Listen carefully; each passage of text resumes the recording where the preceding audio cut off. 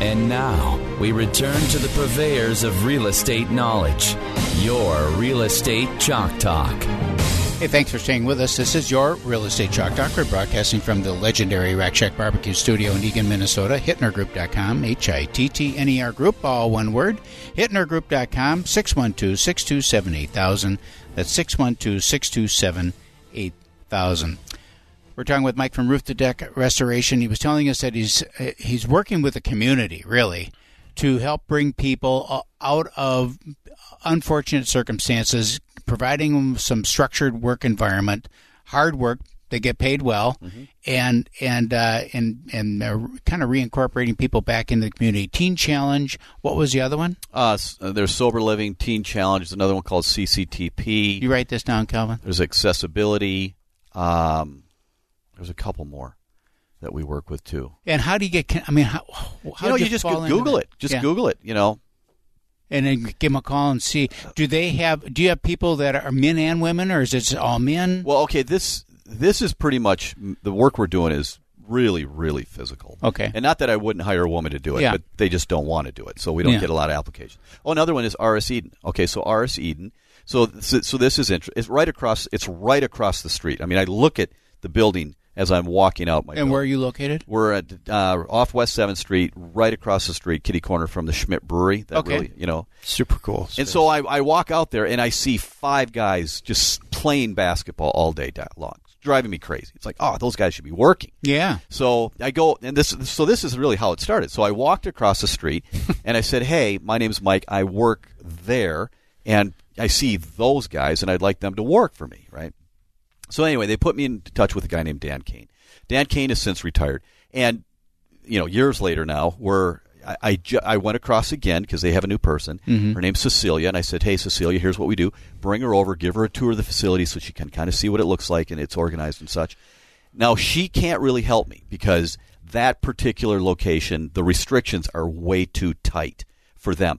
But she just put me in contact with Joe, and I'm meeting with Joe next week.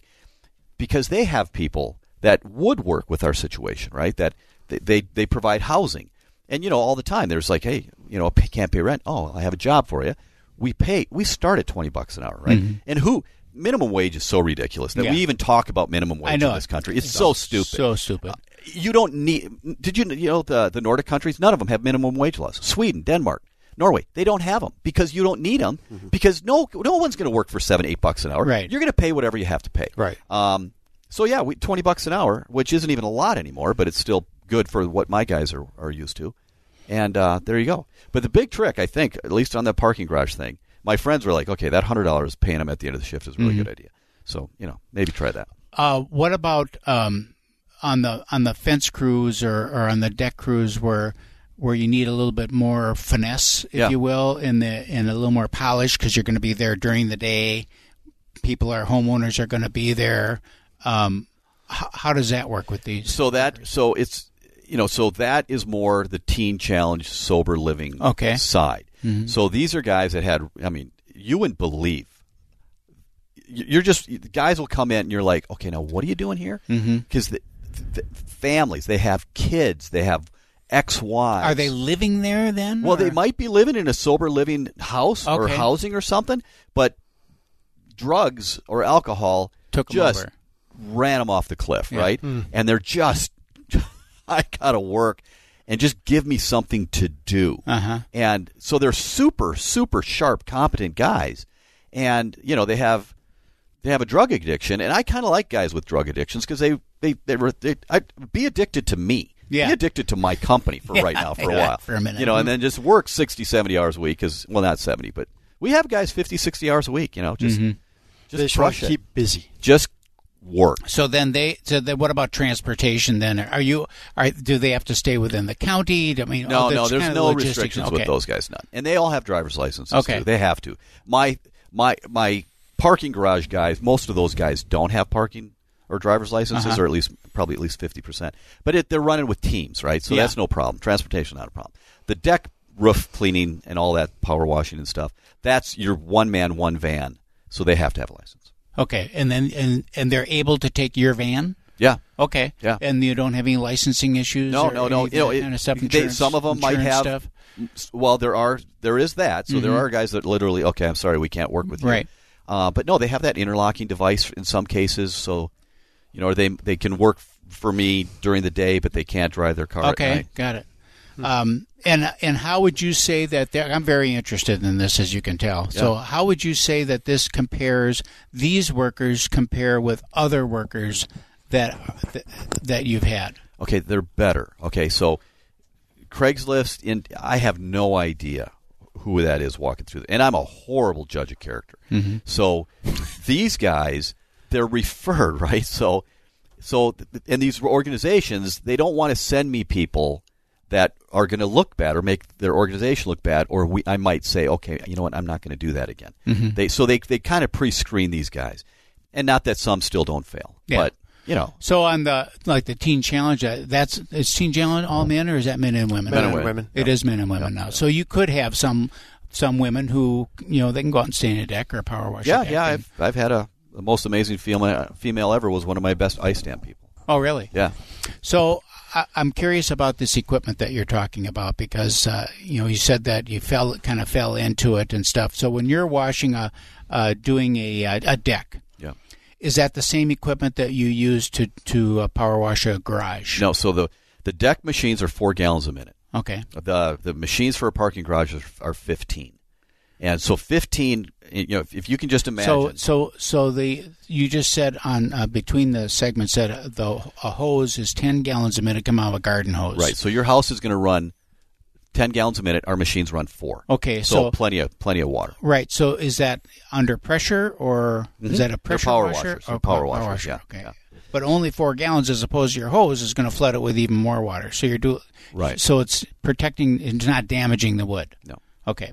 So now on the it's a rinsing tool. It's really the chemicals and the cleaners are what's actually removing the old stain. All right. You're not jetting it off. No, you're not blasting it off. I always tell people there's no stopping where the stain ends and the wood begins. You're either not doing anything or you're ripping the deck apart if you're not doing it right. No. That's not what we're talking about. You're also not dumping a bunch of water next to the foundation is what I think of right away when you start talking about it. Good point. Right. Okay, so then go back now. Now we're in the parking ramp. Yeah. And any chemicals used there? Soaps, detergents? So we do use a degreaser, and that's designed for is the oil stains. Uh-huh. So we pre-treat all those oil stains in the parking ramp, and then we just use water. And what you're doing is, okay, you're getting those oil stains out, definitely. But you're really talking about sand and crud and dirt. Where's that all go? Well, you just push it all the way down the ramp, or do you collect it somewhere midway? Okay, so the first thing we do when we go in there is we have one of these big drivable sweepers. So we have a guy that goes in, he sweeps the entire surface of the lot. That gets most of it up, but not all of it. And then we're using these 15-gallon per minute machines to rinse and wash, and it's going to go down to a drain. And at that drain, we have a berm. Mm-hmm. Okay, so the berm will collect the solids, and then we shovel that into a bucket, and then the rest of it, water, will go down into the sanitary sewer, not the storm sewer. Can't do that. But as long as it gets treated and processed, then you can do that. So that's how it works. Oh, interesting. Does that answer? Yep. Okay. Yep. So what about no? So you've got fencing that you're dealing with. You've got roofs that you're dealing with. I suppose you're just really busy this time of the year doing roofs. Yep. And cleaning them, and that's done with the same solvent, kind of a mild process. So that's on a roof. It's sodium hypochlorite or sodium percarbonate, and then on wood it's sodium percarbonate, and then then we got to neutralize it with oxalic acid, and then it's a rinsing program again too, and it gets all that algae and green moss and lichen. Does it do any damage to the landscape? No. So plants and stuff, you don't have to cover them; they're perfectly fine. No, because we're diluting it with so much water. Okay. And the sodium hypochlorite, after about 10 minutes, breaks down into sodium, salt. Yeah. And then it's diluted like 150 to 1. There's just nothing left. There's nothing left. Wow. Yeah. What about so you've got those businesses? Then you got Christmas tree stuff. And we do Christmas lighting, yeah. So are you getting orders? Do you ever? It's crazy. I am doing Christmas appointments now. Yeah, That's well, it never seems like happened a great before. time to do it. I Right? mean, you go out, you can see exactly what you're working with, and you get it on the schedule, and And there is going to be such a shortage. I mean, I was just at this training class, and so now we're getting into permanent lighting. Mm-hmm. So if you don't like the idea of putting lights up and down every year, now we have this stuff that you can hardly even see it until you turn it on. It's unbelievable. But I was just in the warehouse in Reinders, and where their warehouse is practically empty.